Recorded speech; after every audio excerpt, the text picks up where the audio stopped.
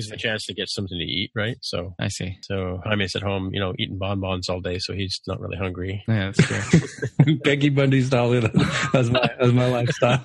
Bonbons and burritos is actually what I was thinking. But I've seen you in a leopard skin leotard now.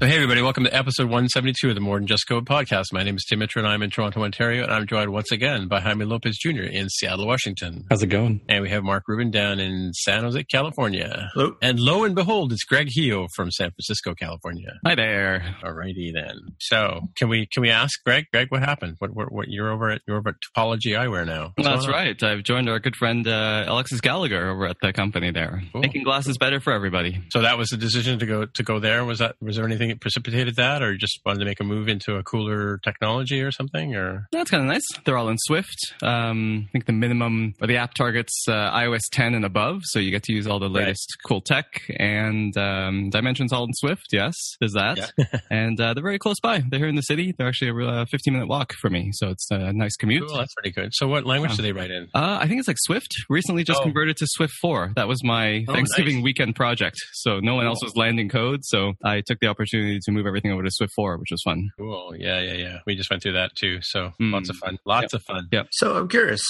when I migrated to Swift 4, it was pretty easy. I mean, I ran the migrator and just had to fix a couple of things and was done. I mean, it was like a 15-minute job. Was it harder for other people? For us, the app is split into only 3. It used to be like a lot more, but now it's 3 modules. So I had converted the first 2 modules already. They're like the support libraries kind of thing. Mm-hmm. Those went pretty well. Got some warnings about like strings and substrings and just kind of fixed them up. But they're just warnings, so it's okay. And then it was the big, like the main app module that I left for last, and again, waited for the holiday weekend. And the migrator just wouldn't work. I think I tweeted about something like I would start the migrator and it would just Xcode would crash. And the crash log was like, cannot insert nil into an array. And I was like, oh my God, what is going on here? But when I went back through the call stack, it was like trying to find the default scheme for the target or the target for the scheme. I can't remember, but there was some default that wasn't set properly for one of the things. I was like, maybe it's because it's a workspace with 3 projects. And if I'd open the projects individually, but I can't because they have dependents. Anyway, so I just changed the Swift version to 4 and hit build. And I just fixed all 250 errors or whatever,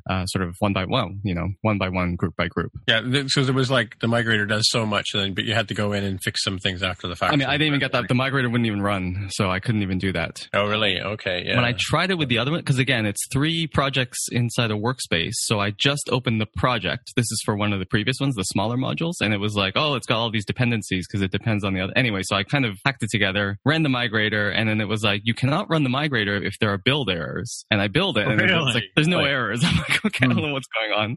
So it just said, please fix the build errors before you continue. I was like, there are no build errors. So again, I was like, forget it. So the migrator did run on module A and B, but it was no good because it said there were errors. And on the big app target module C, it just crashed. So I didn't even get that far. I've never seen the migrator with my own eyes. Sad. And Tim, it sounded like you had some issues as well. Well, we have a huge code base, right, and lots of dependencies all over the place, and we still have a large chunk of Objective-C. So it was funny because sometimes the compiler would complain about having to add they add Obj-C to I got that methods that weren't even being used in Objective-C, which kind of like made us scratch our heads a bit, right? So there's a few target action, maybe. Yeah, that's exactly right. That yeah. There is no. Well, Greg, maybe you can tell me if I'm wrong here, but it seems like there is no way to do a pure Swift, for example, set up a UI bar button item. I was just going to say, button and gestures. Does gestures have a block closure-based API now? I don't think so, right? Gestures don't, no. No. You can get one of those third-party libraries that fake wraps it. I think they use like associated objects and they have a dictionary or whatever and they keep all the closures for you to kind of fake it to make it a closure API. But I don't think if you want to use gestures or buttons, then there is no way to do it, I don't think. Yeah. Got to do that at Obj-C. So luckily, the app is, for me, is mostly, I think it's pretty much 100% Swift. So I didn't really have to like, this needs to be callable from Object. I didn't have any of that. It was just target action. And the compiler tells you, hey, this thing isn't visible. So don't forget to do at Obj-C. And it even does a fix it. So at least I could use the fix it, but I still have to go through them kind of one by one. Yeah. Mm-hmm. So Greg, you mentioned that Xcode was reporting some errors that aren't there. Mm-hmm. I've actually seen something similar. I wonder wonder if it's the same thing, where Xcode will report some errors and you'll fix them and rebuild, and the build will work fine and finish and run your app, but you'll still see the errors in the column on the left. It'll still list the errors. And the only way, it doesn't happen all the time, but just every once in a while this happens. And the only way I've found to get rid of the errors is to close the project and reopen the project. Anybody else seen that? I've seen something like that. I've not been able to successfully get it to go away by closing the project or closing Xcode. I've generally had to reboot the machine for some odd reason. Really? Yeah, it's terrible for me. Yikes. Do you have multiple copies of Xcode? Like, do you have 8 and 9 running at the same time, or on the same machine at the same time? No, I tend to stick to one. Maybe during a transition, like during dub time or getting close to the release of a new operating system or something. But generally don't have both of them running at the same time. Yeah, well, I had a couple of projects that I had to, like on my home machine, I had to release. Yeah, before 11 shipped, I wanted to make sure I got some things squared away before the iPhone 10s and all that kind of stuff became official. So I had a copy of 8 and I had a copy of 9.03 or 01, I think, on my machine.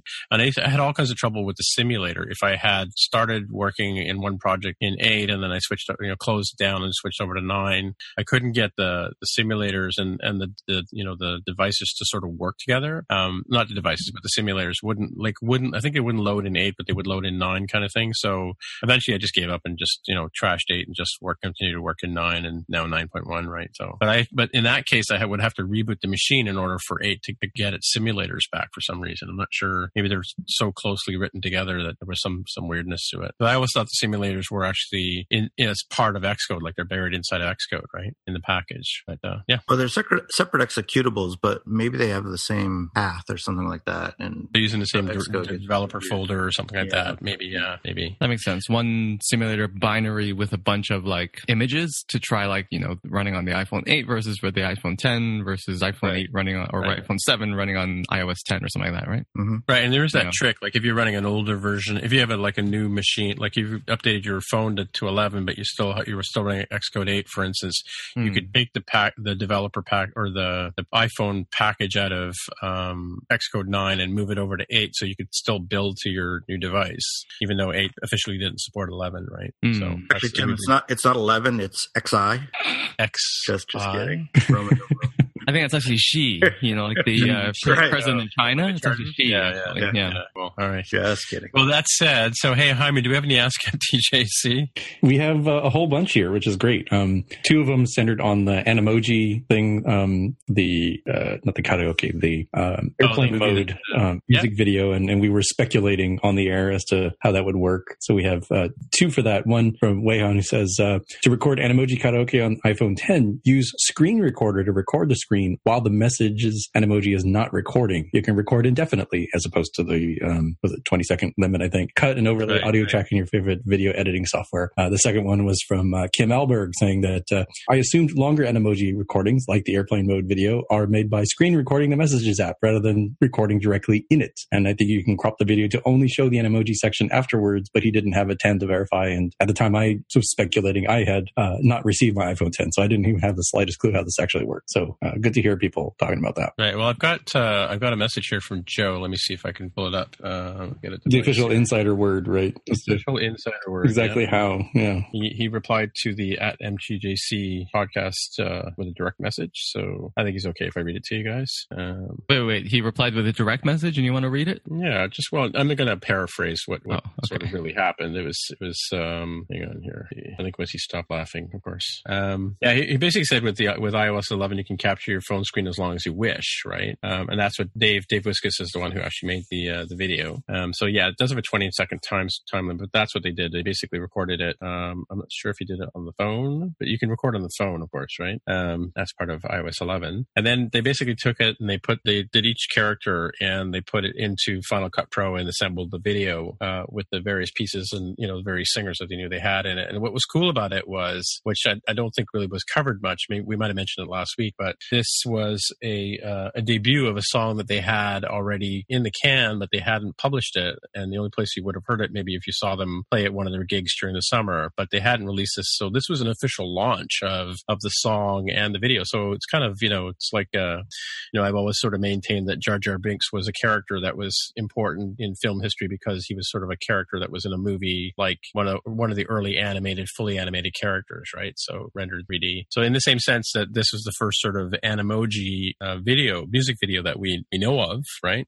And it was also a debut of a song. It's kind of an interesting story. Yeah. How many Animojis have you made, Tim? I only made one on the show, and that was the one time that I had the phone and we were talking about it. I didn't even know how to do it, and we kind of worked it out when we were on the show and a couple of episodes ago, I guess, right? So what's the third Ask MTJC, Jaime? The third one is from Joshua Jacqueith. He says, all the discussions about Face ID the last couple episodes has me wondering how soon advertising on free apps will require the user's attention to continue usage. Thoughts? That's I think my first thought was like, oh, that's interesting. I mean, it wouldn't be Face ID per se, but it would be the face tracking API. And I honestly have not looked into it, at all. So I don't know the limits of that, but I don't recall if it gives you the, like an attention indicator, the way that Face ID has its own attention setting. Does anybody know the answer to that? I feel like that's also one of those private things that's sort of behind the Apple thing. I've been looking into sort of how much information the depth sensor gives you, and I think it's they're not giving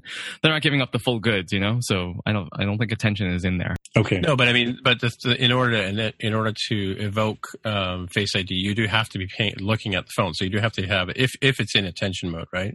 So they could use the Face ID, local authentication framework to see whether or not you're actually looking at the device, and maybe that's they can. Why couldn't they put a lock-in that says you have to look at the app to run it, right? Have you seen the Black Mirror episode 15 Million Merits? There's sort of something similar where they play advertising and then the guy closes his eyes and it's like, please pay attention to the screen, please pay attention, and it makes a loud alarm or something. If you remember that.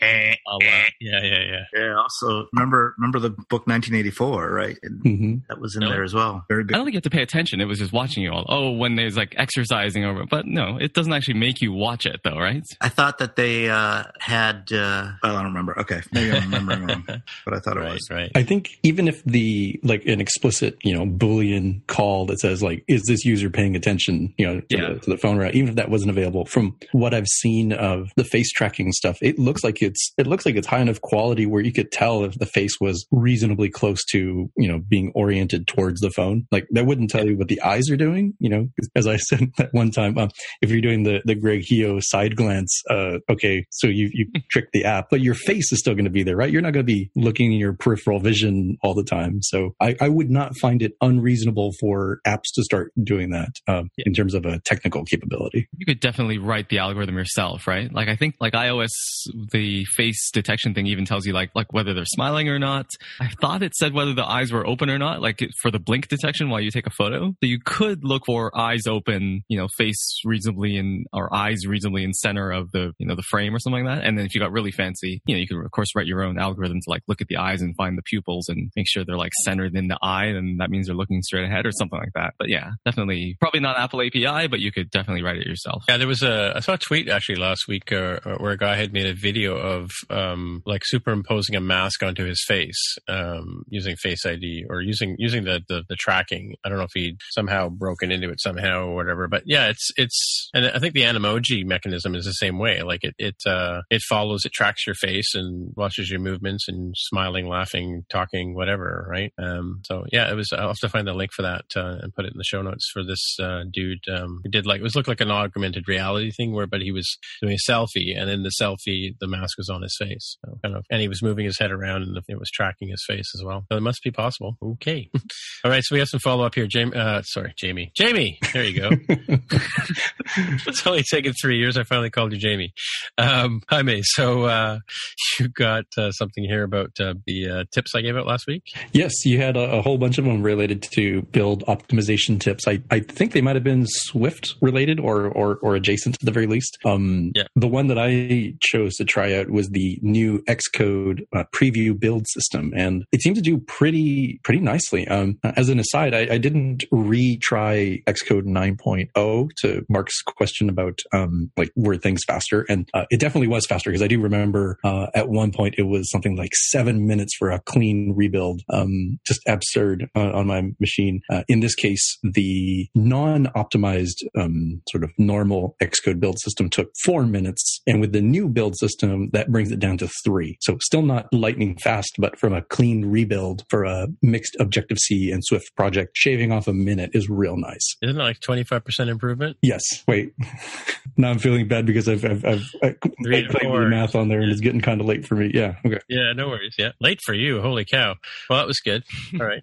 Happy to help. All right. So, I was sort of watching the wires this weekend. Of course, they talked about, wonder if it was on Spark again on CBC where I was tweaked to this, but or I can't remember what the source was, but somebody mentioned, or I'd heard somewhere about the fact that what Uber had done was hard-coded names and passwords into their code. But this Bloomberg article here talks about how the exploit worked. Apparently, the hackers got into Uber's GitHub account online, and then they found the way to get the data out of Uber's control, right? So they by using finding hard-coded usernames and passwords that were in the code, and that's how they managed to break in. So there was a big story on that.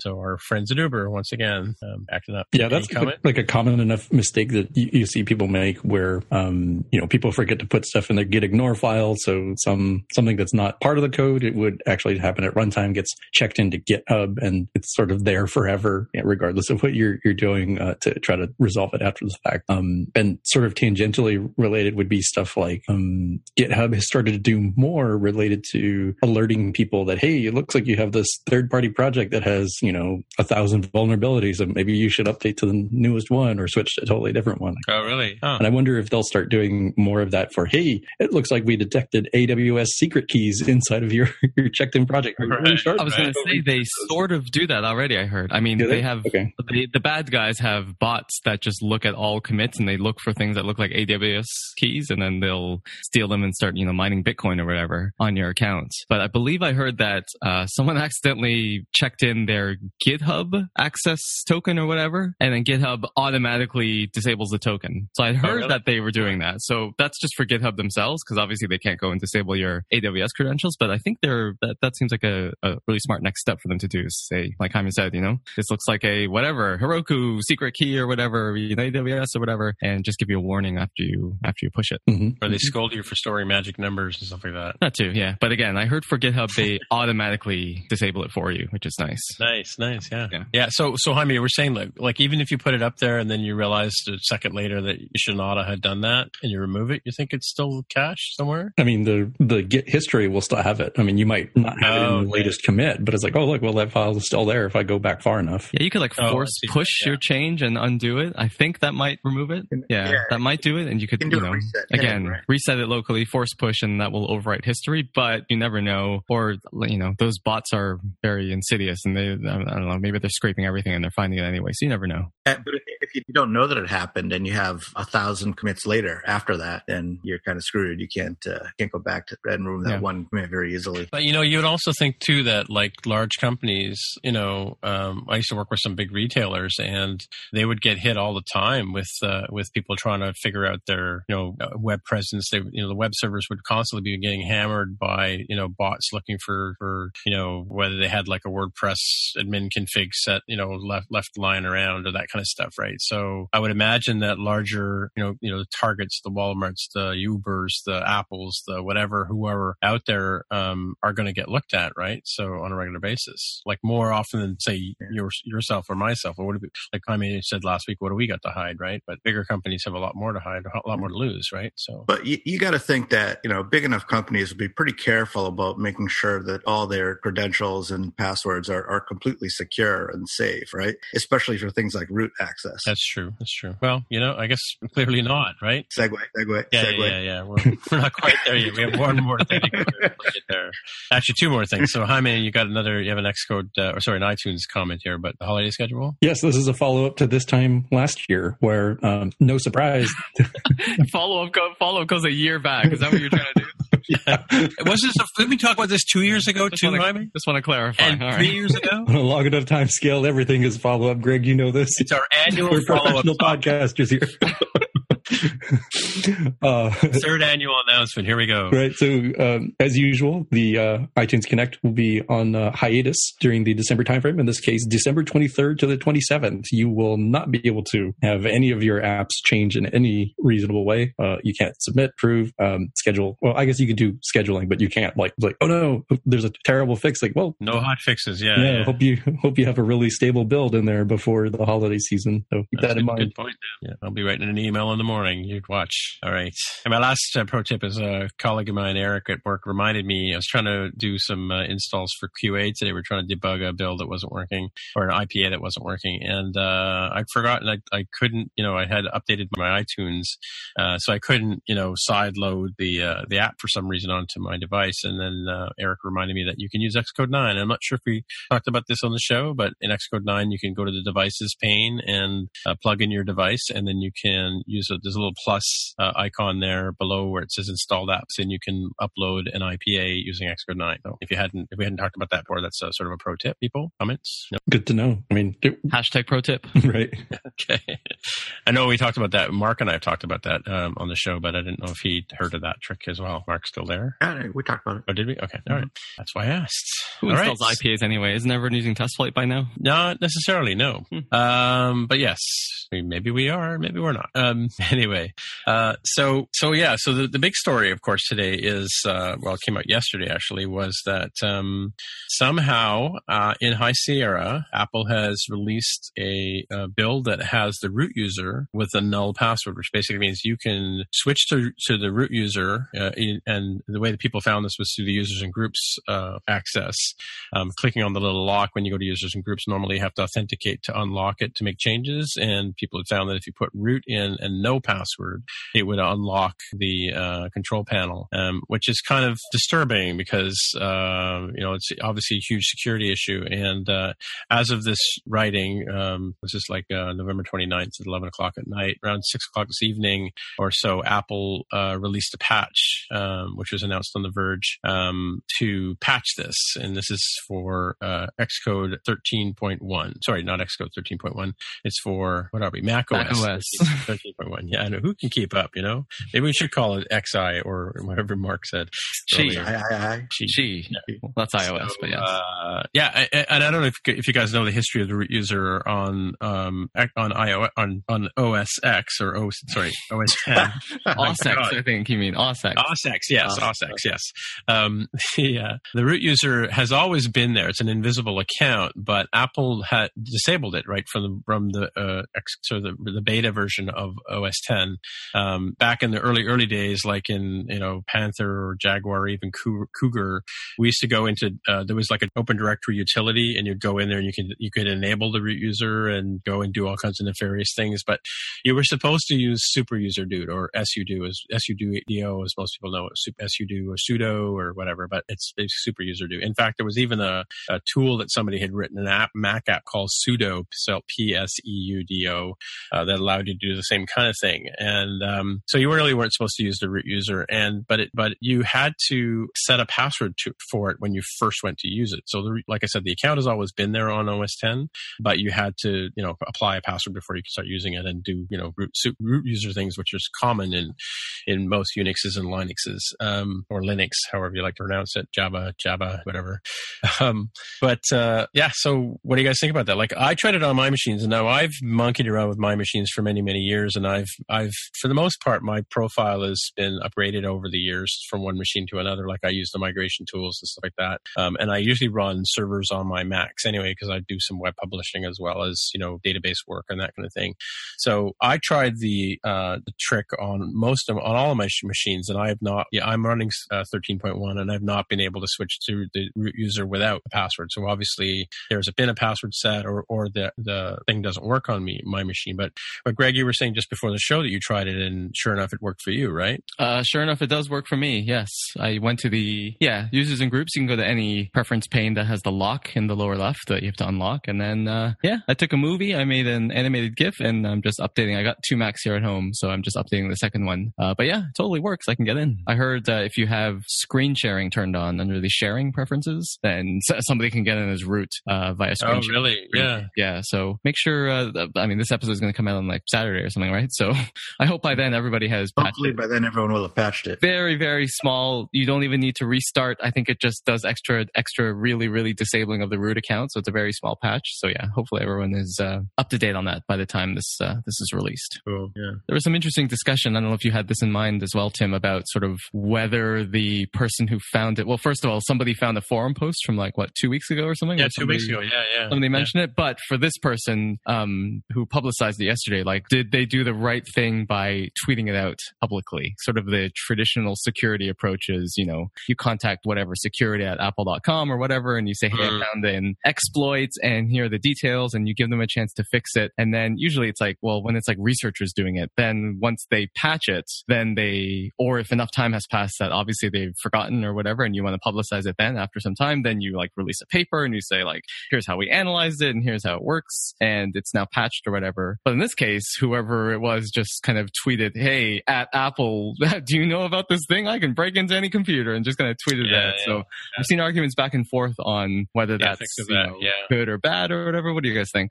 Yeah, I don't know. I actually heard about it from, I'm trying to find the gentleman who I found it out from, somebody I met at WWDC back in 2013, 2014, and his name is Rasmus Sten, and I believe he's in the Netherlands, I want to say. Sorry, but he's at PAJP. And he tweeted out about it last night, or 24 hours ago, last night his time, and he was just off to bed when he discovered it.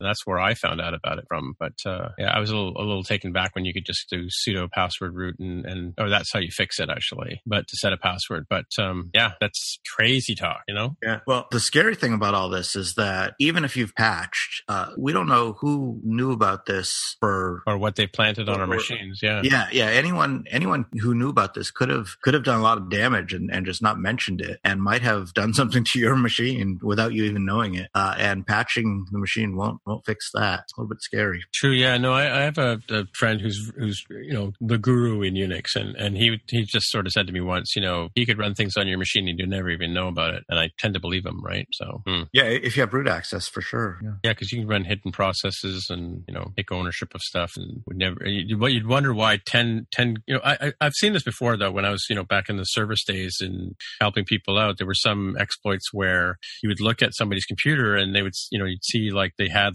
no room on their hard drive, and you would find that there was something that was installed on the drive that was just chewing up space, and it was like an invisible folder with named with a dot or something like that, right?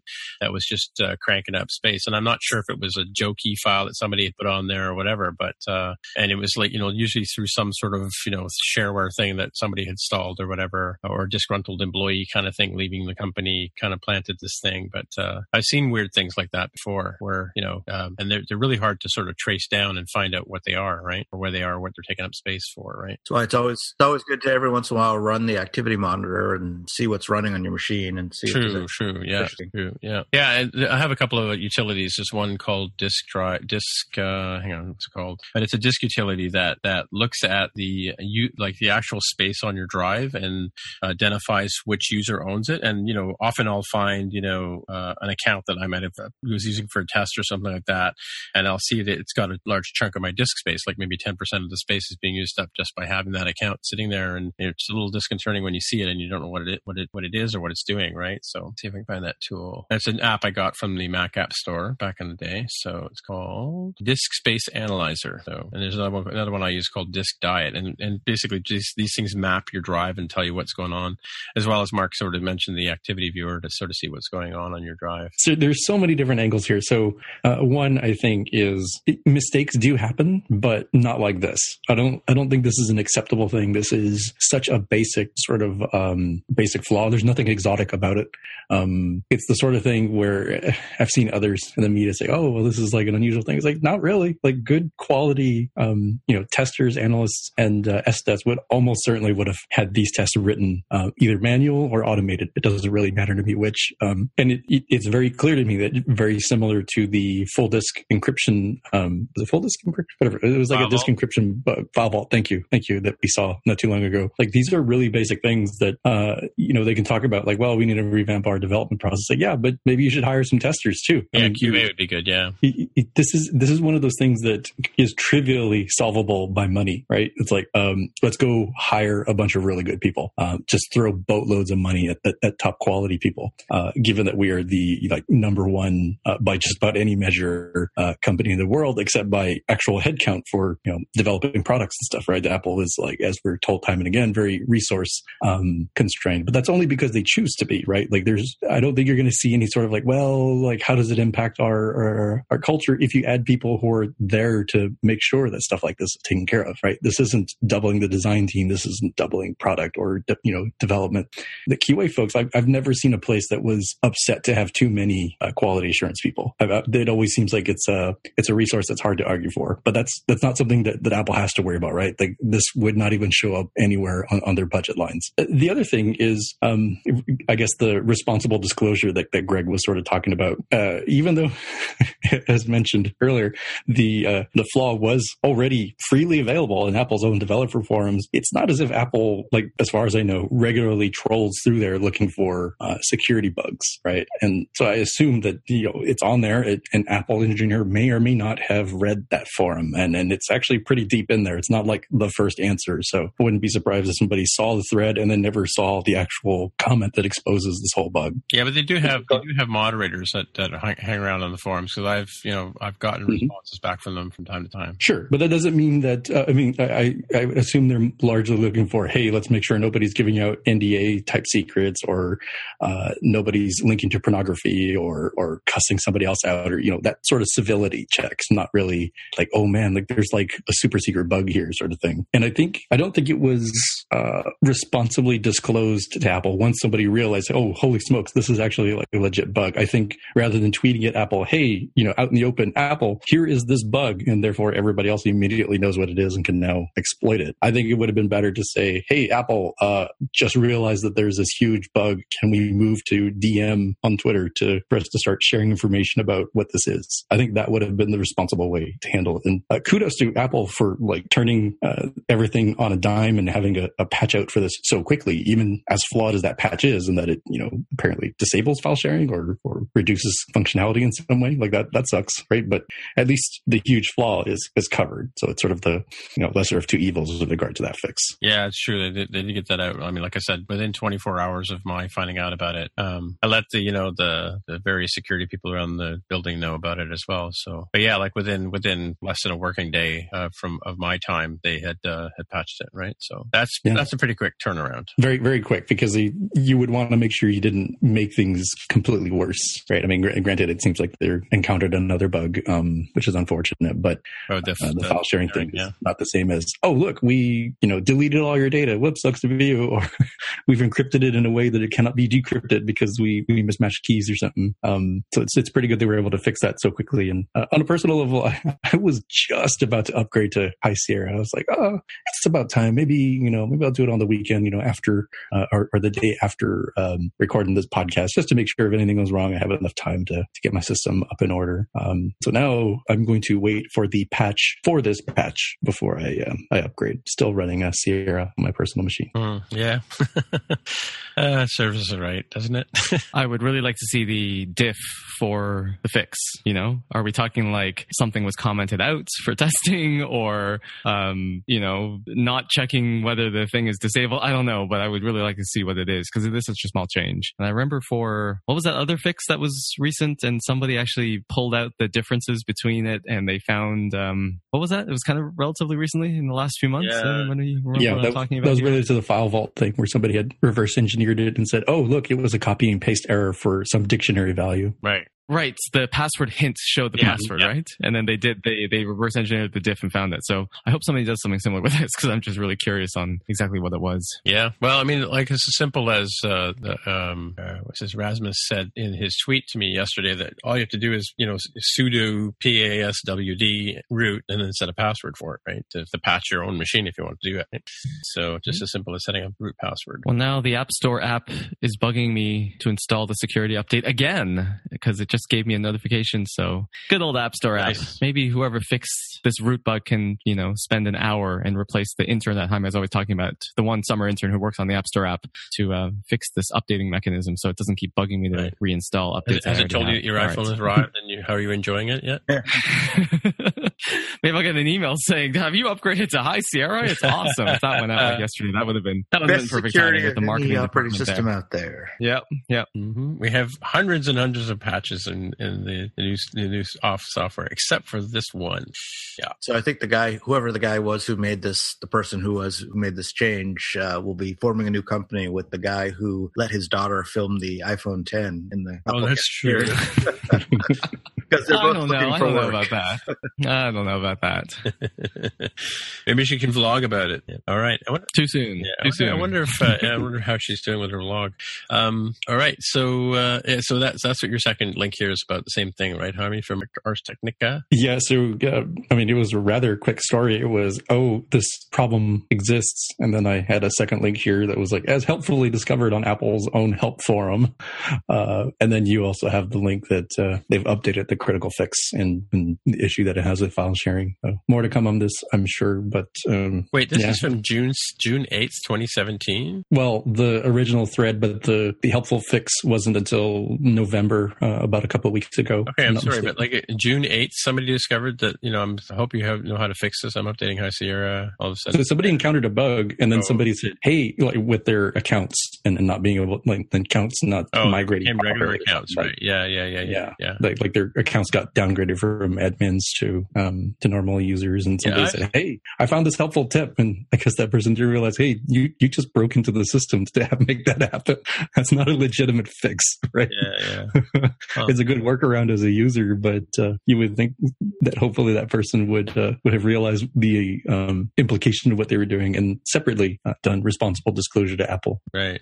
Yeah, I've seen that happen before. I'm just reading this here about because if you want to set your machine back to the beginning of time, or as factory, as it were, in order to get the utility that runs at the very beginning of the setup, you delete this file called .apple setup done. But then you also normally go in and clean out your user accounts. I'm just looking through the threads here to see what these guys are doing. They're all using single user mode, which is how you get into the command line on your Mac. Yeah. So I guess I should say here, if you're really concerned about this, you probably should set a firmware password on your machine so that nobody can make changes to your machine while it's booting in this mode. Because that's the other thing about you can reset admin account passwords by starting up in recovery mode as well. So if you are concerned about this, look into setting up a firmware password on your machine. That's my PSA for you folks. Interesting stuff. Yeah. So if you're in an environment where you're running a managed, like in a MDM or EDM enterprise device management scenario, normally there's a certificate that gets installed on your machine and it disables the firmware password, and so you can't really go in and change the device. But those are kind of helpful hints for people out there in larger groups who are concerned about this. Or maybe you can always ping me on Twitter at TIMMITRA, and I will point out some of this stuff if you're looking for it. Scary stuff. Okay, so what's next, Jaime? Yeah, this is something that came out of Amazon's reInvent conference, a conference that sort of celebrates a lot of stuff and introduces a lot of stuff that Amazon has for AWS, Amazon Web Services, and they've released tons of stuff, just way too much for us to cover decently in like one segment. But one thing I wanted to point out to bring to people's attention, because I think it probably resonates with our audience, is Amazon Sumerian is a browser-based toolkit that helps people build VR and AR spaces, experiences, for lack of a better term, in a browser, and lets you not only target different platforms like the Oculus Rift, the HTC Vive, Google Daydream. It also integrates apparently with not only sort of like the normal models that you would use for this. And speaking a little bit out of my depth, I really wish I had some experience chatting with Tammy more about this. But they've also got this like animated characters feature that you can create that uses Amazon's Lex and Polly for text to speech, speech to text translation. That seems really powerful. I mean, being able to do this sort of stuff in a browser just seems really freaking cool. So something to keep in mind for folks on the indie side in particular. This is the Sumerian thing you're talking about? Yes, I think it came from an acquisition that Amazon had within the last 6 months to a year, I think. This does look cool. Yeah, I dabble a lot in like 3D rendering apps and stuff like this, especially with the 3D printer and my earlier forays into AR and animation and stuff like that. So cool stuff. I used to make screensavers for my Mac back in 3D. I had a little Santa Claus and with the reindeer that would orbit around your computer screen. That was back in the early classic Mac days.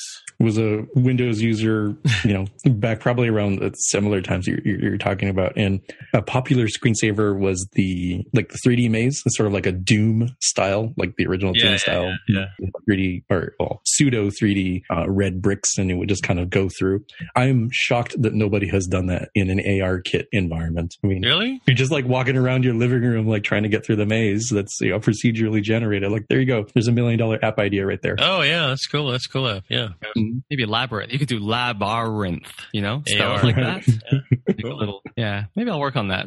Cool. So, all right. So I guess we're at the pick part of the show, aren't we? Are we? I think so. Yeah. Looks like it.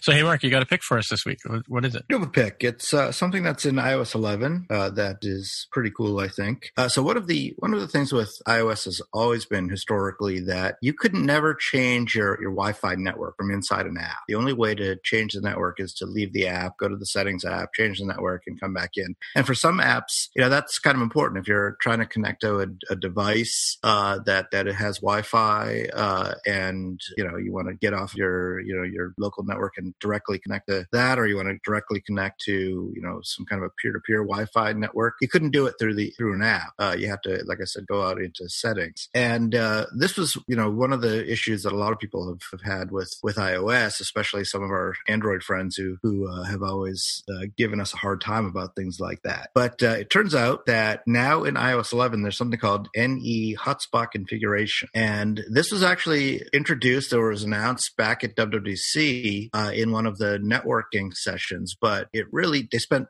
literally 1 minute talking about it or 2 minutes talking about it. And I completely missed it. Didn't even know about it, that it was there until just discovered it just very recently. And with this thing called NE hotspot configuration, you can actually change your Wi-Fi network from inside the app. Cool. And it's actually real simple. It takes 2 lines of code. The only restriction is that you have to know about the name of the network or the SSID of the network and the password inside the app. So you can't scan for a Wi-Fi network. In other words, you can't scan and see what all the networks are in the area and choose one like you do in the settings app. You have to know specifically what network you want to connect to. But if you do, then it's real simple. It's real trivial. Like I said, it's 2 or 3 lines to connect. So I think that's a real step forward for certain types of apps. And it's a real nice new feature that Apple has given us. And I think it's kind of ironic that supposedly, according to an Android developer that I spoke to, Android has locked down on that. So you can't actually do that right now in certain cases.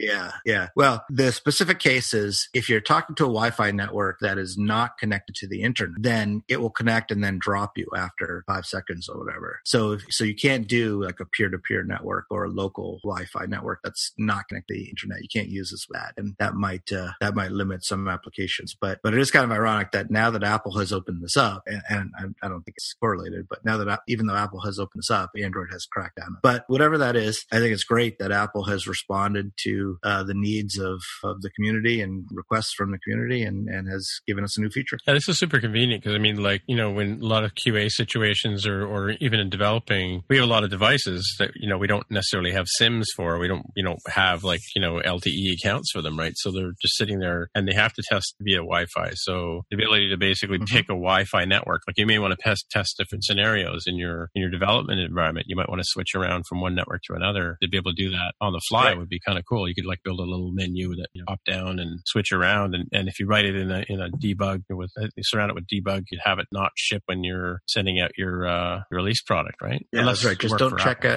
those. Don't check those usernames and passwords or SSID. Right. Yeah.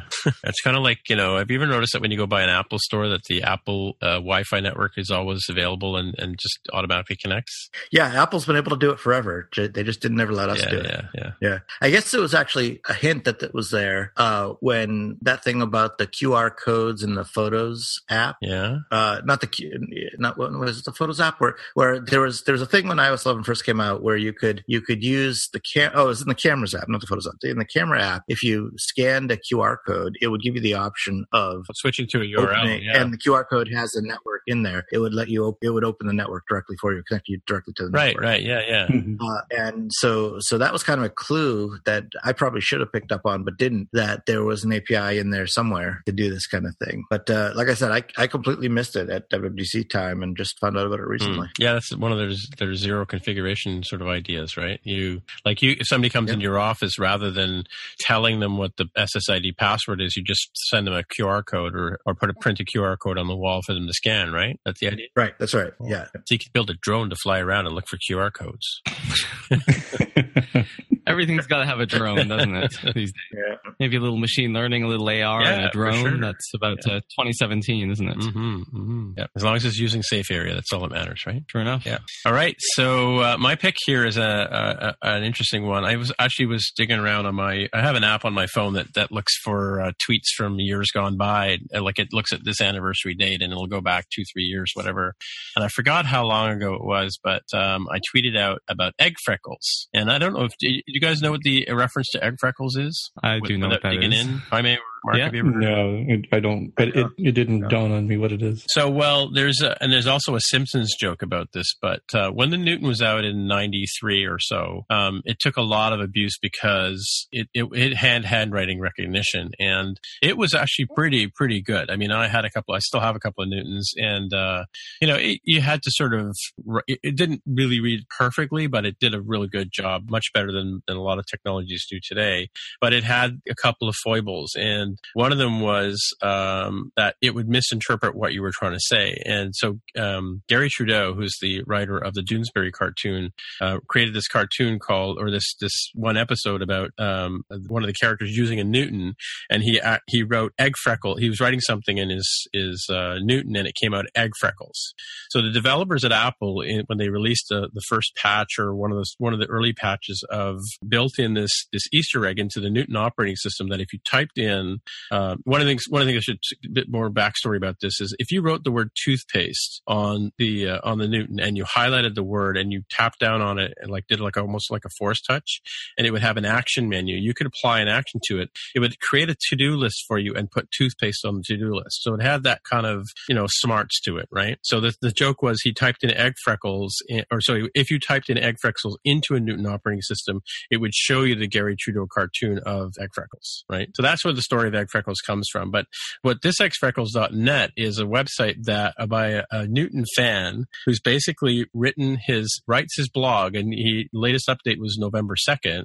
He writes it in a pseudo Newton operating system in a browser. So it looks just like a Newton at it's got the home button and the extra buttons and the star button, which I think was the action button, and a bunch of different blobs, and you can just click on it and it looks on your either on your iPad or your browser. It looks just like a Newton operating system. In fact, he claims to still be running around with a Newton himself. So, and there's a whole user group of people still writing code for Newtons and still supporting Newtons to this day. So, as a avid Newton fan, I was saddened when Jobs came back and killed the Newton program, because it was a pretty neat operating system. It would have been interesting to see where they had taken it if they kept with it, but it was a Scully project as opposed to a Jobs project, so it had to go, right? But yeah, it was a really cool operating system. So I don't know if you guys had a chance to poke around on this website at all. No, actually, he's got a picture. If you click on the extras button, it talks about the Gary Trudeau joke there. Extras. Oh, at the bottom there. Yeah. Oh yeah, there's the cartoon. I like it. That black on that dark gray on green. Yeah, it's very readable. Yeah. Well, and it was it had very little. It was that sort of indigo sort of Timex indigo sort of phosphorescent color. I was going to say it's like the watches where you hit the button and it would kind of light up the background. Yeah, right? Similar. It had a very small. I think it had a very small fluorescent tube that run down the side of it, and the glass would just like phosphorescently transmit the light across. So I'm saddened to say that my one Newton, I have a Newton 100 or Newton original Newton upstairs, and I think the screen is just starting to die on it. So I just noticed some artifacts last time I booted it up. But it's an amazing device. I mean, like, you ran it off of 3 or 4 AAA batteries, and it would last for 3 or 4 days, right? So amazing runtime on this thing. It was the iPod Touch of its era. Yeah, sort of. Maybe iPad Junior of its era. Yeah, and it had a stylus and that kind of stuff. So it was really cool experience. I know some people who just I think when the iPad came out was when people started abandoning their Newtons, and you don't see them around very much anymore, even on eBay and stuff like that. So kind of reminds me, I just pulled out the 12-inch PowerBook again. I was thinking about running something on macOS Classic or something, and I do have the PowerBook. It doesn't run Classic directly, but you can install OS 10.4 Tiger, I believe, which had Classic mode. Anyway, I didn't get that far, but I did start it up, and I was like, wow, this backlight, horrible, because it's got the the CFL style backlight. It's all uneven and it's not Retina. And I realized if I took a screenshot of it, it would be 1024 by 768, which is like that would fit into like one. Yeah. That's like an iOS app icon is like 1024 by 1024. That's right? True. That's true. I think I saw the joke about that, so I just realized, hey, this is the computer I just booted up again. So it was good times. I forget there was something else that I was doing on there. But is this a G3 PowerBook you have? It's it's the last 12-inch G4 PowerBook that G4, they made. Right. So tiny one. So the keyboard goes right to the edge, right? Oh yeah, you know this. So I plugged it in. I was like booting it up, and I have the I have a couple of I think the original thing is called a Roost stand. It was a Kickstarter. It's like a foldable thing, and you put your laptop and it puts it at an angle, so it's not like it elevates it a little bit,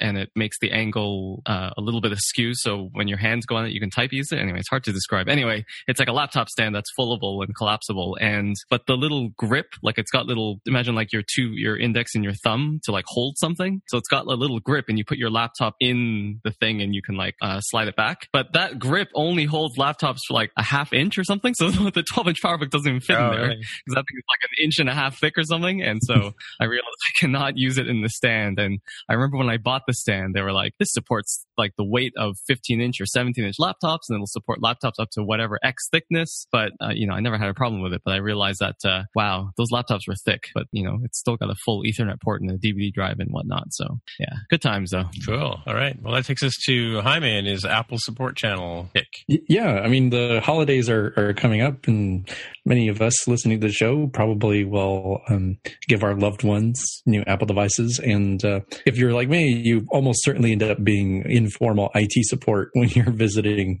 friends and family. So something here you might be able to share with them, save yourselves a little bit of headache of like, oh, how do I do those new portrait lighting effects thing that I saw in the commercial? Or I saw this commercial that tells me that I can copy and paste between devices. Apple's support folks have created a channel on YouTube that has many of these on there. I assume they're going to continue to update this in the future. They're all really short, a couple minutes, maybe 30 seconds or less, depending on the little nugget of information. So I think this is really cool. This is something good where you don't have to necessarily go to an Apple store or Town Square, I guess they're calling them now. And I think it says a lot, to kind of separating away from like the pick itself. I think it says a lot that this isn't content that is hosted on apple.com. It might very well be double hosted there, but it says a lot about the fact that YouTube is essentially the generic term now for online internet video, right? If you're seeing online internet video content that isn't produced by big blockbusters, like Netflix or something, like you go to YouTube. There's so many different various celebrities that have come out of YouTube itself, and I think I'm a little surprised that Apple went this route, but it's probably just going to where the audience itself is. Well, yeah, it's ubiquitous, and it's a cool place to put your stuff. I mean, because now people will stumble across this too, because like my grandson will put the YouTube channel on the TV and he'll just flip through videos. That's how he found the 8-bit guy we talked about before, right? And and now he's building PCs, so he's got to look at all the breakdowns on why this processor is bigger than the other one. But yeah, no, you'd stumble across this, or maybe you'd find it in a tweet or something like that. This is cool. This reminds me, I don't know if you guys know this or not, but Mark might remember this, but when you first bought a classic Mac, like in the 90s or in the 80s, late 80s, it would come with a floppy disk, and on that floppy disk was an Apple tour, and it would take you through how to use the desktop on your computer. And it was like a little, it had little birds flying, and you'd click on Windows to open, close shades and stuff like that. And it was all done in, 1-bit resolution graphics, right? But it was this little tour. The first thing you did was learn how to use the mouse and how to click and how to copy and paste, and sort of gave gave you a diagram of what the desktop metaphor was about, the trash can and the folders and that kind of stuff, right? And it was sort of, that was your first entry point into using Macintosh, was how to use the keyboard and the mouse and things like that, right? So it's kind of cool. I'm going to make a joke that you were saying, they host on YouTube, but if they host on Apple.com, then it'd be like, you must be using Safari to stream this content. So, right. There's that. And also, speaking of them using these kind of quote unquote third party things, the Apple Twitter account is like the weirdest Twitter account, right? Because if you go to twitter.com/Apple, it's like nothing. And yet they do tweet and it doesn't show who they're following. It's really weird. Really? Like wow. They have some special, if you look at it, because I remember when they first announced Apple's on Twitter and it was like a big deal. But if you look, it's like the weirdest, like they have some, like Twitter built some special mode just for Apple because it's just weird. So, I remember when they went on Twitter again, it was like, oh, look at them. They're being more open. And Apple hasn't tweeted yet. Look at that. But they have, but they don't show up on here. It only shows up in your stream if you subscribe. And if they mention you, I don't know. It's anyway, I should go look at the story. I just thought of it now, but look at the story and see if somebody has looked into it and see what's going on. But they have a very strange. Well, they might have like a white labeled instance of it or something like that, right? But it's interesting. Like there's an iTunes account, there's an Apple News account, there's an iTunes maybe, there's an Apple support account. I think people know about, and there's also Apple Store. It's been on Twitter for a long time. But interesting that they've got this sort of lockdown experience, and of course it's got an iPhone 10 as their header image, right? So it's funny. It's funny looking at this YouTube page. I'm reminded that they've got this little blue. I don't know if you can see it there, where it says Apple support over beside the subscribe thing, and they've got the little circle with the white apple and support in that little. I forget the font name is, but that used to be their logo on all their CDs back in when you would get Apple support CDs or developer tool CDs and that kind of stuff. Neat sort of throwback. They need a better URL though. It's kind of interesting that Apple essentially has Google paying for the distribution. Good point. Yeah, these are not monetized in any way. Yeah, well, of course, Google is making money from the ads that are presented every time someone types something into the Google browser and a search result points them here. So now, wait a minute. Wasn't there something between Apple and Google, like exchanging large sums of money recently? Millions of dollars? Apple paying Google, or Google paying Apple for some right to be like the first party call on something. Not like using how they used to use the Google search engine and they used to have Google Maps, but something similar to that recently. I don't know if we talked about it or it was one of the things we were going to talk about. Doesn't ring a bell with any of you guys? I'm struggling to remember the specific one because it has changed details a few times, but I think Google pays Apple a boatload, like billions of dollars every year just to be the search provider for Safari, you say. And for a very long time, Microsoft Bing was powering Siri's queries, and I think they split that up a little bit where some of it still is through Bing, but some of it moved back to Google, if I'm not mistaken. I'm not sure what sort of web search queries would be the case. Oh, here it is from August. Google paying Apple $3 billion to remain default search. Yeah, that's it. Interesting stuff. Yes, frenemies, they call it, or co-opetition, I think. Co-opetition. Oh, that's a good one. I should start using that. Co-opetition? Yeah. All right, so we're into the stealth picture part of the show. What do you got for us, Greg? I have yet another link to a conference. It's the iOS Conf Singapore. Disclaimer, whatever you call it. I was also there and also spoke, but they released all the videos at once, so you can check out this page, and there are 22 conference videos there. So I'll just highlight a couple of the good picks that I enjoyed that I still remember.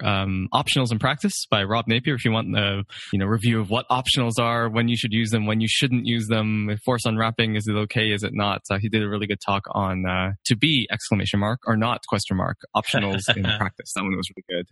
There was also a really good one on bypassing jailbreak detection, which is not really that big. I don't know if people jailbreak anymore or whatever, how concerned you should be, but it was an interesting, I think it was a lightning talk. It was pretty short about like how you might do jailbreak protection in your app, and then how as a jailbreak or as a whatever evil person you would sort of want to overcome the jailbreak detection. So it was a really interesting kind of call and response back and forth kind of thing, where he said, here are some common things that people do, and here's how you break them again. So that was really interesting. Our mutual friend Sam Davis did a talk on Codable, or Codable as some people like to call it. They spelled it wrong here, but on the protocol he did a little bit of live coding, which is always really interesting, about how you implement Codable and decode and things like that, and what's free and what's not.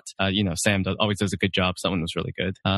So yeah, I'm just scrolling through. What else? Some guy named Greg did a talk on compiler sanitation sanitizers for fun and profit. It was on the threat sanitizer and how the threat sanitizer works and sort of how I found out how the threat sanitizer works. So yeah, that one was all right. So you can watch it if you want to. Cool. And as I said, Jesse Squires also did the talk on the numeric protocols. So the numeric, how numbers and integers and signed integers and how all that stuff works change a little bit in Swift 4. I wrote a blog post about it as well a few weeks ago, but he did the talk on mostly, I think, floating point stuff and sort of how floats work and how they're weird and that kind of thing. So that one was pretty good as well. So yeah, there's a pretty good selection, but those are the ones I still remember a month later.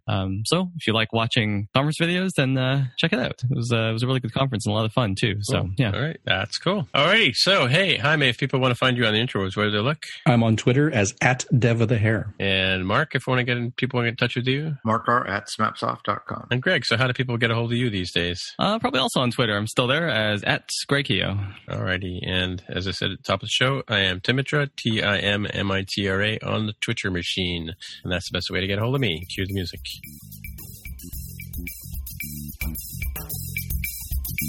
This concludes another intriguing, insightful, and inquisitive episode of the More Than Just Code podcast. I'm friend of the show and sometimes host Greg Heo. If you want to find out more about the podcast or see the episode show notes, visit the More Than Just Code website at mtjc.fm. You can get in touch with us on the website or follow us on Twitter at mtjc_podcast. If you have feedback or questions, send us a tweet with the hashtag AskMTJC. If you like the show, please consider recommending us to a friend, writing a review on iTunes, or pledging any amount at patreon.com/mtjc. You can find all the details on how to help us out on our website. That's mtjc.fm/sponsor us. Thanks for listening, and we'll see you next time, eh?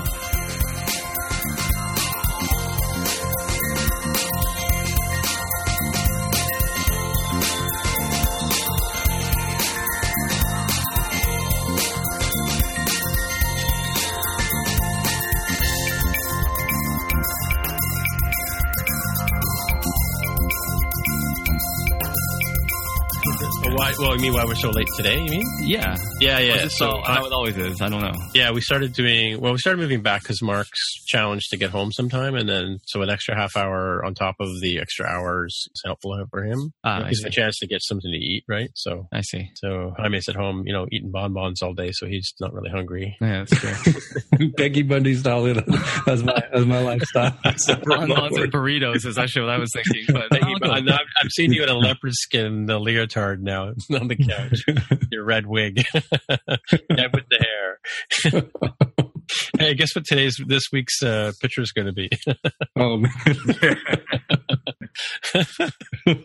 I had a Twitter poll. I don't know if you guys saw it. Let me just paste it in here. And I was curious about what word people use once I should have been a little more clear. Once code makes it to the remote repository, like what do you call that? If somebody says, oh, where's that change? And you said, oh yeah, I've already, what's the word? You can look at the poll and there's some choices there, but I was just curious.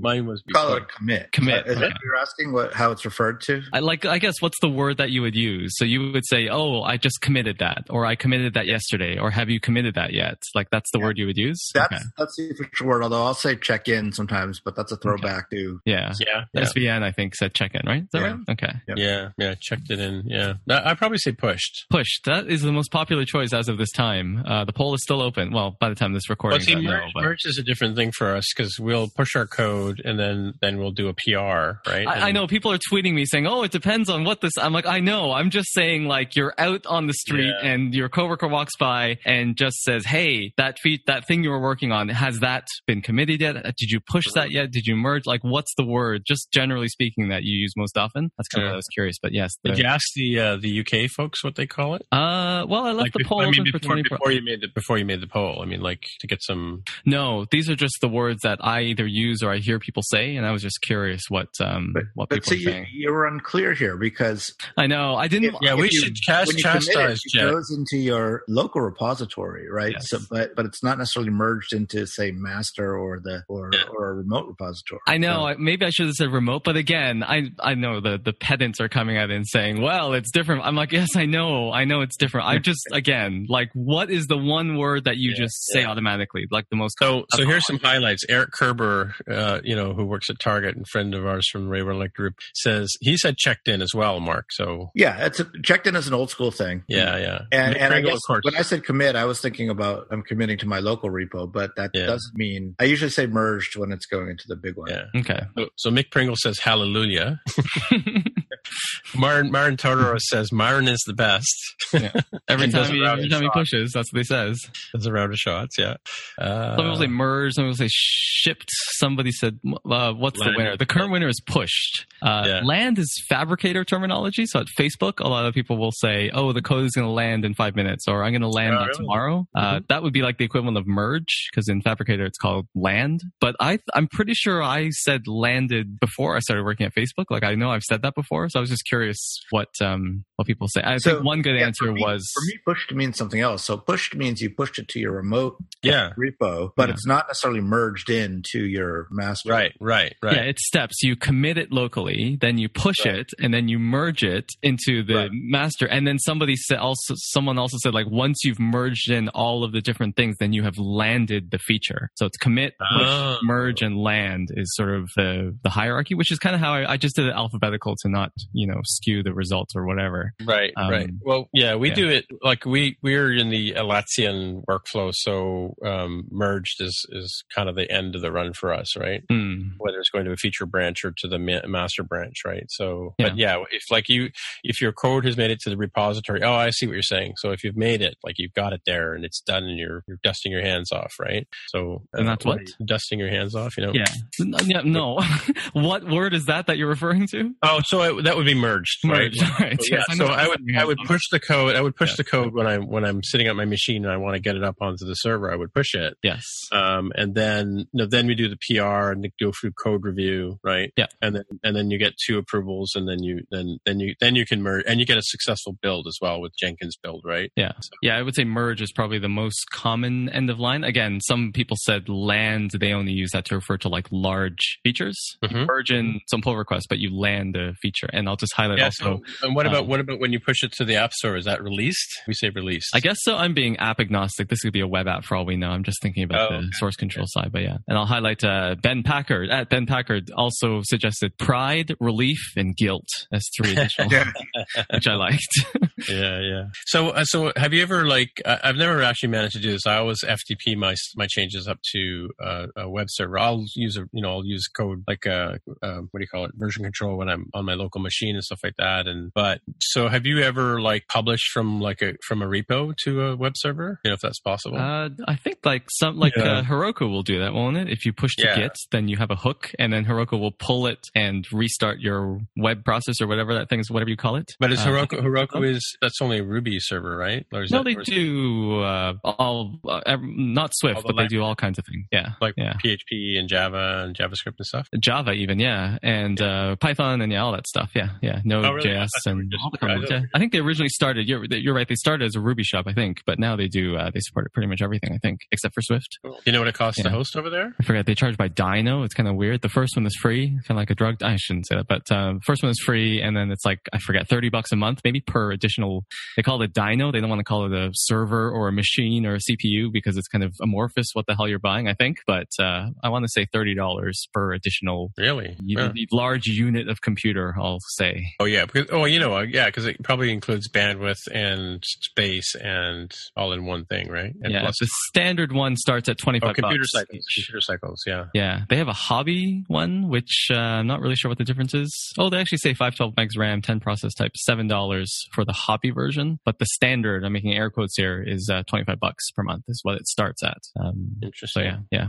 Good to know. Mm-hmm. Good to know. So I have a question. So on your Twitter thing, it says iOS and Swift nerd, which I completely agree with. Sometimes writer. That's okay. And then full-time Canadian. Okay, I get that. Avid semicolon user. That's the one I'm questioning. Why you question my use of semicolons avidly? Yeah, I mean, I thought we were all done with semicolons and stuff like that now. I love the semicolons. You look at my blog post, I think almost always have at least one semicolon somewhere in there. But Tim, you're talking about code. Yeah, I am talking about code. Yeah. I'm talking about writing. I'm talking about writing. I like the semicolons. Yeah. You like to list things, do you? Is that what you're saying? I like the what? You like to list things, so you'll do like you'll make a point and you'll do semicolon and you have a bunch of examples with Oxford comma separating them, right? That's more a colon if you're giving a thing in a colon and I thought semicolon was before a list. No, semicolon separates two independent clauses. That's right. It's like a period. It's like a period, but the things on the either end are like closely related. Oh, so where I'm using like an M dash, I should be using a semicolon is what you're saying. Like I like to do that. I'll write something. Technically, the M dashes have to be paired, right? You have to say blah, blah, blah, M dash, side note, M dash, blah, blah, blah, continue the first thought. Technically, the grammar nerds will say they have to be paired, and they're like parentheses is the way to think of them. But so you can't just have one and then finish a sentence. I mean, official whatever, if you're, I don't know, writing for. So I used to use ellipsis. I used to go ... and then I would change, like I would go on, how I speak in tangents, right? Well, I write in tangents too, right? So when I do a tangent, I used to do ... and somebody pointed out to me that was wrong. I should do a dash instead. I think maybe it might have been Carol, but you're saying it should be a semicolon if they're two separate thoughts that are kind of in the same sentence. I think the classic use of it is like parentheses, Tim went to the store, M dash, the one he hadn't been to in a long time, M dash, and along the way he blah, you know what I mean? Like it.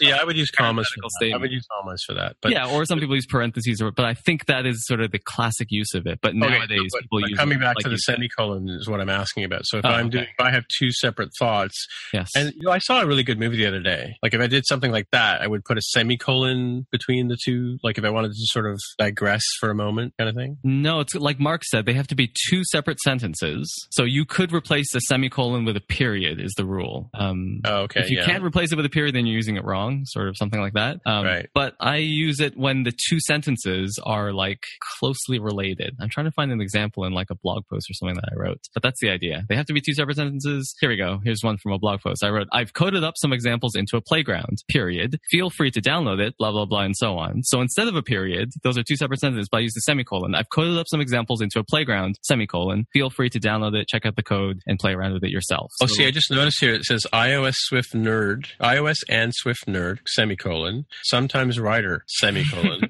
full-time Canadian, semicolon, average semicolon user, period. And then you've got smiley emoji. I'm not sure what that guy is. It's the nerd face. Oh, the nerd face. Okay. Yeah. Okay. Oh, actually, a question I have for you. Or for the group, I guess. Emojis are all based in originally they were done with punctuation, right? So, like the smiley face or the winky guy is a semicolon and a curly brace or a parenthesis, right? Or sure. Technically, those are emoticons, right? Emoticons. I was going to let it go. Come on, Mark. All right. Here's the question. Here's the question about the emoticon. Well, emoticons became emojis, right? But right. So, the character. I use that one a lot. The guy that's got his his hand on his chin as he's pondering the thing that just happened. The thinking face. Yes. Thinking face. Yes. So how does that? What's the keyboard equivalent of that? What's the emoticon version of that? I do not know of one. There might not be. I mean, I know how to type a rose and a shrug, but yeah, the guy with sunglasses. I use that one a lot. That's the B and the B. Yeah, smile, yeah. Right? I don't think there was an emoticon version of that. I will try to Google it and find something, but I don't even know what that would look like. Maybe the if you did the angle bracket and the eye, it made you look angry. You know what I mean? Angle bracket. If you do a greater than and then a colon. Oh, and yes. Then, it makes you look like your eyebrow. Oh, yeah. If you did like a slash, that would make it look like, you have a raised eyebrow. Oh, you're doing the blue steel thing and we might get sued by Jaime thing, right? I feel like that might be close, but I honestly can't think of how else you would do it. Really? You could do the Japanese style, the Asian style emoticons back in the day. They focus on the eyes, so they do like O.O. I'm sure there might be a thinking face if you did. Well, that's what I'm kind of wondering. Like, where did that come from? I mean, like, there must have been an emoticon for that, right? So not necessarily. Well, not necessarily. Yeah. I mean, once things migrated to emojis, there's a lot more emojis now than there ever were of them. Oh, it's kind of like 64-bit characters versus 8-bit characters or whatever, right? feel like once the Unicode space opened up, they're like, we can come up with every possible fruit and every possible animal and everything like that. Yeah. Yeah, and yet they're not the same though. I'll take it. They're not. What's not the same? Well, like a shot of whiskey or a tumbler of whiskey doesn't look the same on different platforms, and birthday cake doesn't look the same, and glasses of wine don't look the same. So yeah, that's true. You should suggest your own. I listened to. I forgot if I mentioned it here. I listened to a podcast episode, I think of 99% Invisible, and they talked to some person who like thought up an emoji and they went through the entire process. They proposed it to the Unicode consortium, and it got to a vote. It was the levitating. I think it was a person in yoga position, in the lotus position. They wanted something for like meditation or to represent Buddhism, I think. And so he had to come up with like what would be the most neutral but distinctive thing, and they came up with person sitting in lotus, and it got approved. So on the podcast episode, he talks about the whole process of how and why he just wanted to have an emoji basically, and he had to find something that was sort of not there but he thought could get in. So it's an interesting episode. I'll look up the episode and put it in here. I'm scrolling through this list, Tim, of ASCII emoji in the Japanese Asian style, and I see nothing for thinking. There's a judging face that looks pretty good. I'll put that in the chat. You can see what you think. I kind of like it though. It looks a little angry to me rather than judging. Yeah, but what do you think? Yeah, that was pretty good. Looks a little bit like that Kilroy guy though. Kilroy was here. He does have the nose. This emoji here. That's true. Mm-hmm. Yeah, I see the excited eyes. I used to draw Kilroy all the time when I was a kid. Really? Where? Oh, just on paper. Oh, not like out in the street putting it. No, like in the old days. Okay. No. I was a graphic artist at one point, or art artist at one point. So I remember. Person in. All right, I found the episode. I will put it in the show notes. You should give it a listen. If you don't listen to the podcast, I feel like Tim, do you listen to 99% Invisible, Tim? I don't. No, but I do. Who's in that one? It's Roman Mars, who is part of the. I think they have a podcast network. Maybe it's not NPR, but it's like NPR adjacent or something like that. Anyway, I'll put it in here. Mm-hmm. It's about design, so I fear you would really enjoy it. Right. So here's the golden question, though, Greg. How do they fit? I haven't actually gotten them because they're all out of the color that I wanted. They're like, we're actually all out, which is black, strangely enough. I can't believe they're out of it. But it is high quality Italian acetate. So it does get shipped in and imported or whatever. So they are out of the particular one that I wanted. And they were like, you can pick another one or you can wait. And I was like, I'll just wait because, I'm not. So is it like injection molded or is it, or is it like 3D printed or? It is not 3D printed. You know what kind of a quality you get from 3D printing, Sam. Would you wear 3D? Yeah, no. But what you could do that as a maquette and then build a proper mold out of it, kind of thing, right? No. There is a block of. Like it's like CNC making a MacBook Pro. There's a block of acetate, and they CNC out exactly. And if it's the metal, if you order like metal frames, and I think they laser cut the thing. Oh, really? So we do have robots with lasers in the office as well. Oh, so like one pair of glasses is made one at a time, kind of thing. Yeah, because they have to be. Not like frames that they just pop lenses into. No. You can't do that because these are. The whole point is to get a 3D mesh of your face and they will exactly fit you. The other thing so how good is that mesh compared to I did a scan on my face with one of our iPhone 8 the Office, right? That's when Alexa sent me the code, right, for the test flight build. Yeah, I made one, but I never went through and purchased. But so how close does it map to your actual size, your face? They are down to the millimeter from what they say. So I haven't actually gotten at the calipers and measured anything, but they say they're down to the millimeter. So it's like, okay, it's pretty accurate. I'd read a review, like a customer review, and I never thought about this, but when you get glasses and they measure your PD, the distance between your pupils. Yeah. When you pick your frames, and then when they grind, they don't actually grind. I don't think they grind the lenses there, but when they make the lenses, they have to make sure the center of the lens is going to be like where your eye, like where your pupil is, right? So that's why they measure your pupil distance. But then if you get mass-produced glasses, it's like, well, it'll be close or whatever. But if you get like the custom-made glasses and your eyes are crooked and your face isn't symmetrical, then they know exactly where to put the center point of the lens. So one of the reviews said like the glasses are so much clearer, and he was like, is it like the placebo effect? Like because these are like high quality fitting glasses, I feel like they're clearer, but actually they are clearer because the optics also match exactly the like where your eye is in relation to your nose and like your ear and stuff. So I never thought about that, but that's actually true too. It'll be supposed to be clearer looking. And he also said like, oh, it's easier to clean, which I think is the placebo effect. That's probably not true, but I do believe that you will see better with them. So it depends on the coating. Like I have a couple of pairs of glasses that have the ones I bought like many years ago had that Crizal lens on them, so they've got some sort of coating on the glass so it doesn't pick up dust and dirt and smudges a lot. So like I tried. What do you think? Yeah, no, it's crystal clear, and I have a similar coating on the glasses I have now, but and the ones I have now have like a blue coating on them for the for like watching looking at the computer. Yeah, so I mean the ones I'm wearing right now are my old ones from back in the day. So I have a pair that I keep in the office and a pair that I keep here for computer. But then the ones I wear every day have that coating on them, and I religiously don't touch the lenses, and I clean them regularly. But yeah, no, they stay a lot clean. My first pair of glasses were horrible. Like I hate looking through things, right? Like smudges or fingerprints or what have you. Oh, interesting. Okay. Yeah, and Crizal has been around for a long time, so their coating mechanisms that they put in these things are amazing these days. So yeah. Oh, hey, speaking of the notch, so my device tracker screenshots published today, right? Because I got approval today. And initially when it first came out, I went to the store and I looked at it, and it still had my iPhone 6 Plus pictures there in place, right?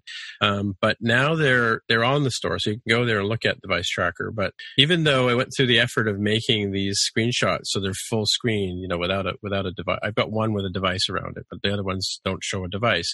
The screenshots don't have the notch across the top, right? And they've put rounded corners on the screenshots, and yet you can't make them full screen on the when you're looking on the App Store. Like in the other devices, you would tap on the image and it would zoom up to fill the whole screen, so you could see what the app looks like. On the iPhone 10, it still has a bit of a white border around it. And if you guys have checked it out, you can go to our devicetrackerapp.com and get to it from there. But let me take a look. So anyway, just devicetrackerapp.com. Yeah, devicetrackerapp.com will get you there, and then you can click on the Apple Store link there from there. Of course, if you look for the device tracker in the App Store, there's like 17 different ones that tried to steal my name. You're still holding on to the name, though, right? I offered it to a dude. The one guy who was upset about it. I sort of said, hey, like I consider changing my app name. I mean, like I'm not that invested in it anymore. So other than I use it to test updates and stuff like that. Right? Let's see. Would you sell it to them? I'd want a few bucks for the name, yeah, for sure. But which one is you? If I do a search in the App Store, you can look for device tracker. It's probably the fourth or fifth one that comes up. You're not even the first one? Oh my god! No, I know. I used to be. Well, I'm the first one that has the name. Unbelievable. Right? Let me look it up. I know. Apple's not helping me out here. Tim, and let me also see if anybody has bought ads against it.